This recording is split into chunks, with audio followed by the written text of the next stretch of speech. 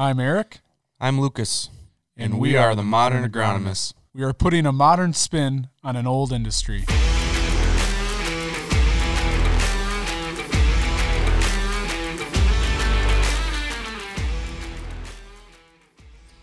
right, everybody, welcome back. Today we have meteorologist Sam Kuffel from CBS 58 out of Milwaukee joining us today. Today, hopefully, we're going to maybe look at some weather trends and see if we can relate this to any of our agriculture practices or anything that we see that's going on out in the field. So thanks for coming today, Sam. Thanks for having me. If you could maybe start off, just give a little background to our listeners about where you're from and what you all do. Yeah, absolutely. So I was born and raised in Kenosha. I did go to school at UW-Milwaukee and got my degree in atmospheric science. Didn't really want to go into TV, but I wanted a Monday through Friday job in the state as a meteorologist, which was very hard to find. So ended up going up to a station in Wausau and lived in Wausau for 3.5 years before I took this job back down in southeastern Wisconsin. And while I was in Wausau, not only doing the TV job, I was also working a private sector job where I really got to learn more of the point-detailed forecasts for farmers, the cranberry marshes, which is a little bit different than just kind of a more general forecast that we give on TV. Sam, let's get into the discussion of what you do on a day-to-day basis, I guess. Just take us through a normal day and what a meteorologist actually does besides the TV portion of it. Yeah, absolutely. So the TV part is kind of just the end, the easiest part. You know, you're just going on there. It's almost like a PowerPoint presentation after you put your graphics together. But I spend at least an hour to hour and a half forecasting and looking at the model data well before I go on air. And thankfully, I work with a lot of great meteorologists, so we're all looking at the same data, and then we all collaborate and say, hey, it looks, models are showing 1 to 2 inches of rain, but, you know, this one isn't. Do we believe it? And a lot of it just goes into discussion, not just ripping the model data and saying, hey, this is what we're expecting. Because a lot of times a model will be way out in left field with amounts or temperatures, and you're like, okay, it's saying it's going to be really hot or really rainy. Maybe temper that back a little bit. So it really the degree goes into that and how you can decipher that data. And it really comes with experience too. The longer you do forecasting, especially in the same areas, you can pick up on better trends. You know, all of us that lived in southeast Wisconsin know it is going to be warmer near the lake in the winter than inland areas because Lake Michigan keeps us warmer. So like the city of Sheboygan's going to be warmer than Plymouth most nights. And then kind of vice versa in the winter at least, or in the cooler seasons. But then of course you got the lake breeze that develops in the summer. And, you know, we also watch those trends where we get those cold fronts that really like to race down the lake. So that's something that's a little bit more specific to southeastern Wisconsin in itself. So we do spend a lot of time going through the data. After we go through the data, we do check it with, you know, what's the National Weather Service kind of going with temperature-wise? What are their thoughts, especially for precipitation? Are they kind of believing the models that would be on the higher side or the lower side with rainfall or snowfall? And the snowfall gets a little bit more complicated. But yeah, do spend a decent hour to hour and a half forecasting before the show, writing down all of our data, and then we have to update, you know, the numbers that you see on TV, our 7-day forecast, highs, lows. So that's a little bit more of the easier part. But I would say a majority of the behind-the-scenes work does go into forecasting and then building the graphics itself. So when you say model, can you explain that a little bit more? Yeah. So there are several computer models that ingest data that is released by weather balloons twice a day. So the only place or the only weather service office in southeast or in Wisconsin that releases weather balloons is the National Weather Service in Green Bay. So we'll look at that data. We'll look at the Twin Cities releases one, and Davenport, Iowa releases one. And those are really helpful. That data goes directly into the models twice a day. The models are run 4 times a day. So having a background as a meteorologist, you kind of know which model runs are going to be a little bit more accurate, which ones to be a little bit more skeptical of if they're going big or going low with snow or rainfall totals. But some of the models are longer range models that go out 2.5 weeks. Some of them only go out 5 days. They're more mesoscale oriented. Some of them only go out 18 hours, and those are the real short-term ones. So when we're talking about long-term, like, hey, end of next week looks warmer than average, that's all we can really say. Can't really give you specifics like, yeah, it's going to be 80 next weekend. We can say, hey, it looks like it's trending warmer, where the short-term models help us hone in, especially on those heavier rain events, thunderstorm events especially. Don't really look at the medium models as much when we get closer to an event. We do look just, see what they're spitting out, but you're not really going to take those models verbatim in a short-term type of forecast just because their grid spacing in the models itself is a lot wider. Mm-hmm. We'll say like 100 kilometers, where the short-term models are more like maybe 5 kilometers. So it would have a better handle on, especially with Lake Michigan, southeastern Wisconsin, east central Wisconsin, and specifically. So it's fair to say that the longer your model is, the less accurate it gets at the end of that? Yes, okay. Absolutely. Because there's a lot of factors that can change an end of a forecast. So even in this current time, we're watching Hurricane Ian approach Florida. That's directly going to impact our weather this weekend because it's going to be stalling out in the southeastern portion of the United States, and it's going to prevent our next weather system from moving in as quickly as it would have. So it goes into that too. You got to look what's going around all of the United States to help make an accurate forecast. You can't just look at our model, look at the precipitation or simulated radar from it and be like, okay, that's what's going to happen. There's a lot more thinking and digesting that goes into it. When we were in school, we were always just told when we first started forecasting, the models are always wrong. Do not trust them. And you get burned by them sometimes when you do trust them instead of actually going through and thinking through, okay, is this possible? Especially once we get into winter season and the transition from fall to winter and winter to spring, because temperatures play a pretty big role around here. So through the 4 seasons that we have in this state, is there one season that's harder to predict or model out versus the other? I would say it is getting a little bit more difficult to forecast snow totals, even in the winter and going into the spring season, because our winters have been a bit warmer. It seems like we're getting more of those, okay, it's barely 32 degrees, 33 degrees, and just a couple of degrees will change the amount of snow you can get. The snow to liquid ratio does change, and it seems like we're getting a lot more liquid in the snow recently in the recent winters. I mean, last winter was pretty easy. Didn't have too much in the way of snow, but once you get into late February into March and early April, sometimes you might get a snow to liquid ratio that's 1 inch of liquid will produce 7 inches of snow. And that's kind of a very low ratio. It's that wet, slushy type of snow.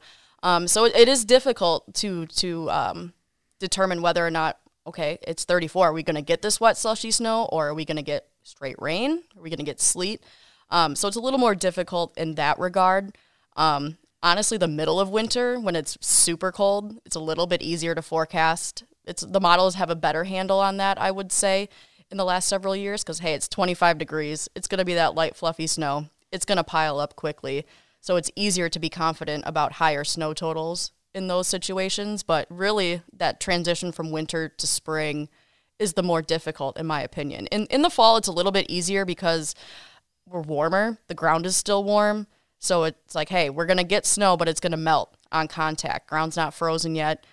So it's easier to go a little bit lower in the fall. But it's that transition, especially with our wacky spring temperatures, that'll go from warm to cold, warm to cold. It's hard to know if the ground is not frozen or not, just from our data that we get, because we're not out in the fields every day walking on it, and that data isn't really out there. Yeah. I mean that is like 2022 in a nutshell. It went from cold to boom, really hot. Planters in the field, May 9th, they were just rolling, and everybody jumped on board all at one time. So, is it harder to predict forecasting in urban areas versus non-urban with population and all that stuff? Does that have a factor on anything? It does. So, I think a lot of the times, especially on TV, we are pretty general with our forecasting, and in Milwaukee, there's a huge urban heat island effect. So we could be going 90 degrees in Milwaukee on a summer day, but Waukesha might only be 85. And that's definitely more seen at night as well. So our inland spots, northern spots, anywhere away from the lake or just outside of the city are going to drop a lot quicker in temperatures, where that urban heat island effect keeps us warmer in Milwaukee. So I think a lot of the disconnect, or, we hear that we're wrong all the time, comes from we're giving a forecast for Milwaukee because most of the population, the viewers, are in that area. So it'll be like, hey, a low of 40 tonight, but you go 7 miles inland and you might have to deal with frost. So just from the TV perspective, we've tried to cater more towards lakeside and inland forecasting to give that broader view. Because if you're watching us here in Plymouth, let's say, and I say, hey, it's going to be 40 tonight, it's not going to be 40 here in Plymouth tonight. Mm-hmm. So we're trying to communicate that a bit more on TV and especially online as well, on social media pages, anywhere we can actually just get that out. But yeah, Milwaukee does tend to be warmer both during the day and at night, if we're not dealing with the lake breeze. Do you have a lot of, I guess I'd call it a weather spotter or something for totals of rain in certain areas, or how do you guys come up with that a lot of times? Rain totals are very easy to get, which is nice. We have multiple websites besides just the regular airports. Those are the official ones. But a lot of the co-ops have their rain data online. A lot of at-home weather stations are being able to put online. So we do get a very large amount of rain totals. And even people in their backyard that have rain gauges love to get those pictures in. I gave my mom a rain gauge just so she lives on the north side of Kenosha. So I'm like, hey, how much rain did you get? I know it poured there, but not over the airport. And especially in the storm season, there can be huge discrepancies where if one place did get one of the downpours and 5 miles away didn't. So thankfully we have a lot of areas or a lot of reports that come in for rain. It's the snow that's difficult because those don't just show up. Even at actual physical reports from Milwaukee, like the airports, it's literally someone walking outside with a ruler and taking measurements. The actual sensor data doesn't measure the snow for us. So that's why it's a little bit harder to get snow totals in the winter compared to rain totals in the summer. So a scenario like a storm, like we had a big front roll through here with a storm on Sunday, because that environment's rapidly changing, is that harder to predict where maybe the heart of that storm would be versus somebody 5 miles away that doesn't get anything? Yeah, absolutely. That's almost more of like a real-time forecast. So we can't really, and honestly, this past Sunday it was going to be spotty stuff. So once all that spotty storms kind of congealed into a line, like no models really had that. So it was more of like a couple hours before we had to start the messaging of, oh, okay, we're all going to get rain today.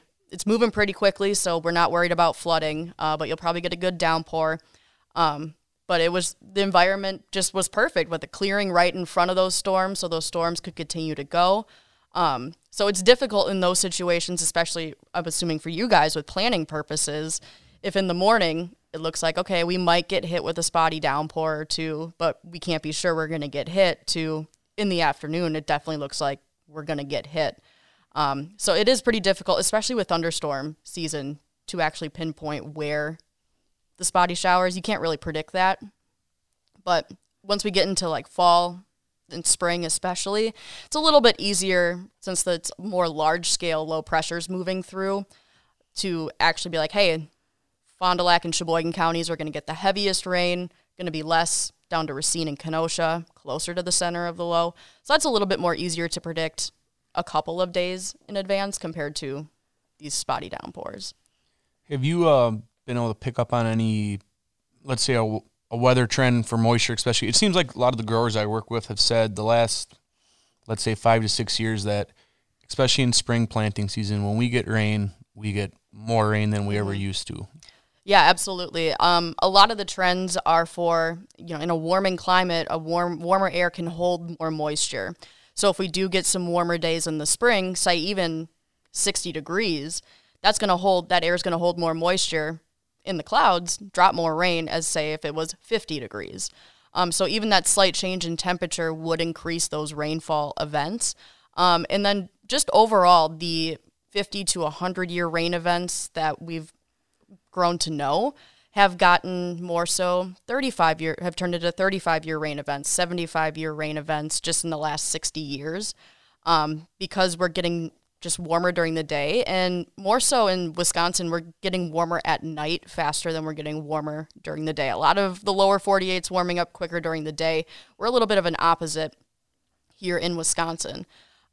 So even those warmer nights have been having an impact. I'm assuming you guys know that too, especially with the up and down in spring of it being warm and then going to a frost randomly. Yep. Yeah, I would definitely say that the rain events, the big ones, have gotten much bigger. Mm-hmm. And yeah, it's definitely affected us directly with farming. And I think these growers have gotten burnt, and they're not going to wait anymore. And something else we're noticing too is the heaviest rain events are getting heavier. So about an inch heavier in this part of Sheboygan near the Fox Valley.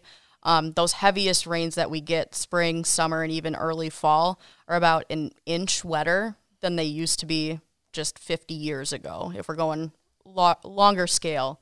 So I wouldn't expect that to change. If anything, we've been seeing those extremes too, how it was extremely wet season 2018, 2019, and going into 2020, followed by almost a drought the next year. So I think we're going to see more of it was raining like crazy for 2 years, and then the following year to year and a half, it was really dry, kind of getting back to normal. But it's pretty difficult to predict, okay, now it's going to be soggy the next few years, or, hey, we're going back to a drought. But we're seeing more of the extreme ends as opposed to just normal rainfall. So back to that, you said that you've been seeing that we've been getting warmer at night. Mm-hmm. Is that something that's new, or is that like the last 5 years, 10 years, 20 years, or how are you comparing that to? Yeah, I would say more the last 10 to 15 years especially. Noticed it a little bit in the 90s to early 2000s, but we were still getting really cold seasons, years, especially in the winter. But something we're noticing too is normally El Nino and La Nina weather patterns would kind of not I won't want to say set in stone, but the trends for those type of events, it would be easier to predict, like, hey, we're going to get a cold, snowy winter with La Nina. Well, we're entering our third straight year of a La Nina winter. Last year was easy. We didn't get a lot of snow, and it seemed like it was warmer. So even when we did get precipitation events to come in, it would be a mix of rain and snow, so not just straight snow. So that's something that's interesting, because normally the El Nino type patterns would keep us warmer in the winter, but now we're seeing that with La Nina, and that's new. Sure. This is only the first time in record keeping, which only goes back to the 40s or 50s for El Nino La Nina events, that this is our third one in a row. So I can't confidently say we're going to have a cold and snowy winter, but I know a lot of people the last 2 years are like, we're due for a rough winter. So we are. I mean, I've got some growers that have pictures of snow piles up to the telephone, like the top of the telephone poles. And in my whole life, I'm 31 years old, I've never seen snow accumulate like that. Yeah, and I believe it was the winter of 2017 to 18. I was up in Wausau, and we got 55 inches of snow in February alone. Like, it just snowed like crazy every day, and that was their snowiest month ever. And yeah, the piles were up to the poles, and they were having people come try to shave off the snowbank so people could at least like see into traffic and drive around. But ever since, that was the craziest snow I've experienced, but ever since then, it's been kind of easy, waiting for a big one. Yeah, right. What is, when you guys use the Comet Lake effect, I guess I went to school up at Green Bay, and we'd have lake effect snow all the time. So what is causing that? It's the temperature difference between both the lake temperature and the air temperature. So for example, last week when that first fall cold front finally came through, Lake Michigan's still sitting in the upper 60s temperature-wise right now. So the cold air flowing over those warmer waters is what creates the clouds and creates the precipitation. So when we go into late fall, early winter, that's when we have a lot of our lake effect because the lake is still warm even though we've cooled down, or the air mass way above us is way cold. So that's why we always hope for Lake Michigan to ice over, or at least near shore, because that kind of cuts off that lake effect component. For temperature-wise, are you seeing anything that we're getting warmer, longer, or like our seasons are stretching out more compared to where they've been? Yeah, I've seen more so like they're shifting. It seems like, early June, this year we went from nothing to 90s in early June, but it seemed like recently it's like the cooler 60s were still lingering into early June. And then September, you might as well consider a legitimate summer month at this point. It doesn't seem like we're getting a ton of cold snaps early in the month and sticking around. Like this year, the cooler air came right on time with the start of astronomical fall. But a lot of times it seems like it's staying in the 70s and 80s. It's staying humid. And as long as it stays humid like that, we're still expecting summer-like thunderstorms that are going to drop a couple inches of rain in an hour or two. And I know that has a huge impact on you guys trying to harvest. Yeah. I would definitely say our killing frost date has been much later in the last couple of years than when I was a kid, for sure. Mm-hmm. And it seems like, too, not sustained warmth in the spring, but like we'll get quick warm-ups in March or April where it's like, hey, we got our first 70 weeks ahead of normal. We got our first 80 a week or two ahead of normal, and it stays for a day or two instead of, just a quick, maybe it was only an hour we got up to 80 and then a cold front came through. So not as much in the spring with the sustained warmth. But when we do get the colder winters, like Michigan stays colder longer, and that directly has an impact on us. Where once we warm up in the summer, it's easier to stay warmer into the fall because of the lake. Mm-hmm. So if one of our growers wanted to access what we feel to be accurate weather information, what source or what could they utilize to get the most accurate weather forecast out there? I know the National Weather Service does put out hour-by-hour forecasts, but I've even noticed that sometimes when you click their hour-by-hour forecast, it doesn't really match up what they're saying in their discussions. So there is a link on their page where they have their forecast discussions. Sometimes there's a lot of meteorological terms that, would probably go over your heads, but you could get the gist of it where they're saying like, hey, we're seeing the potential for isolated 4 to 6 rain amounts with this event, but most of the area is probably going to end up with a ½ inch to 1.5 inches. I do think agronomists and farmers would benefit from being able to actually see the weather models, and the weather models are free online and available to the public. That's why you get a lot of armchair meteorologists out there with Facebook pages, and you're like, oh my God, this is going to be the craziest thing.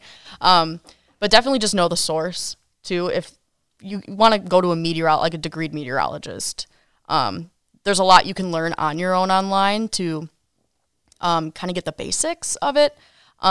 National Weather Service, though, is normally very good. They have a lot of graphics too that will supplement, but sometimes it's just hard to know more than a day or two in advance. Yeah. It's just like farming. One year is completely different from the other, and a solution never fits every year. Mm-hmm. And it seems like you guys try to be proactive, but it almost seems like a lot of times, especially in the last 5-6 years, you have to be reactive to what the weather is doing and the constant heavy rain, especially in spring. Because I think it was 2020. You were able to get your crops in a little like on time or a little bit earlier, and then there was like 7 inches of rain that washed away or had the crops sitting underwater, and that's just you can't plan for that weeks in advance. No, you can do the best you can to plan for it, but you can never. You're not proactive enough to be in front of it. Mm-hmm. And as Lucas and I talked prior to this, is these farmers, they can get work done so fast now, so fast. And we're upgrading our equipment to keep up to them, but we can't run 24/7 like they can. It's just, we just can't do it. Mm-hmm. And it's almost like at this point, like improving irrigation systems would be a proactive thing to do, because these heavier rain events aren't going to go away. If anything, they're only going to get wetter, and they've already gotten too wet, in my opinion, to be able to successfully and not lose money in crops from 1, 2, 3, 4-inch rain events that happen multiple times over the May to, we'll say, late September season. So it's pretty safe to say we're trending towards probably having above precipitation, what we would say over a 50-year period. Yes, absolutely. And especially the heavier rain events. The day-to-day ones aren't getting too much heavier. It's just those real extreme ones. The one we had, I believe, 3 weeks ago, I think you guys got about anywhere from 1 to 3 inches of rain across Fond du Lac, Sheboygan counties, but Racine picked up 11 inches of rain after being in a severe drought for 2 years. So that's the things that are more alarming. And you guys know better than most that if you're in a drought, the ground's hard. Like, if you've been in a severe drought, that water is just going to run over the top of it. It's not going to soak in. Yep. But yeah, since you guys have been pretty normal up here this year, had you gotten the 6 to 10 inches of rain, that would have probably destroyed your harvest, or had to really delay it, not being able to get equipment in the field to actually pull things. Mm-hmm. And I think now that you said that our rainfalls in springtime are becoming heavier and increased, I think it's important that we circle back to how farmers are going to treat their fields in the fall, so that maybe come springtime, their fields are less prone to washing and those type of things. I think it's good for them to know this, because maybe they'd treat their fields differently in the fall, whether that's tillage or cover crop or you name it, manure applications. So I think it's important for them to know. Absolutely. And just the fact that like the late season snows in March and April are getting more of a wetter type of snow, even compared to like 10, 15 years ago. Very slushy. And when it does melt, it's like, oh, this was a half inch of water instead of maybe a quarter inch of water. Yeah. Equivalent. Yeah, I definitely agree with that. With the later snow we have had, it seems like a lot, but it's gone pretty quick usually too, and then we do get wet. Yep. Do you think, if we're talking, I mean, we're not talking like a 20-acre solar farm. We're talking like the one by us is supposed to be 800 acres or something like that. I mean, do you think that would have much? Like a warming effect? Right. Not so much. Oh. Definitely think, especially since it's still surrounded by greenery, that definitely helps. And even talking like, I was talking to my chief, Drew Burgoyne, about this, like in a real, like a city setting even, putting solar panels on top of buildings. It's still better because of more so the albedo effect. If you just have blacktop everywhere, that's going to soak in the sun. That's going to help it get warmer. But if you have the solar panels and then surrounded by grass or any sort of greenery, it's not going to really impact warming as a large scale in a certain area. Okay. Well, is that because that heat's not hitting the surface? Yes. Okay. And supposedly, with solar panels, they're taking that heat in and transferring it into energy right away. Yep. Instead of just like storing the heat in one specific location. Okay. I would have thought the opposite. I thought it would have caused the warming effect, just because you've got so many, I don't know. Reflecting. Yeah. Right. I feel like. And I guess too, it depends on, I feel like most solar panels are like reflecting back into the sky. Mm-hmm. And if there's no clouds, like clouds act like a blanket. So if it's warm during the day and then we get clouds moving in late evening into the night, we're going to be warmer because that warmth can't escape into the atmosphere. So on a sunny day, you got the solar panels soaking in that warmth, but at the same time, most of the mirror reflecting is straight back up into the sky. So it kind of allows it to. There's probably some minimal warming with it, maybe just surrounding, but for the most part, if it's a sunny day, that heat is going to be escaping. Put a tanning bed right next to it. Right. Yeah.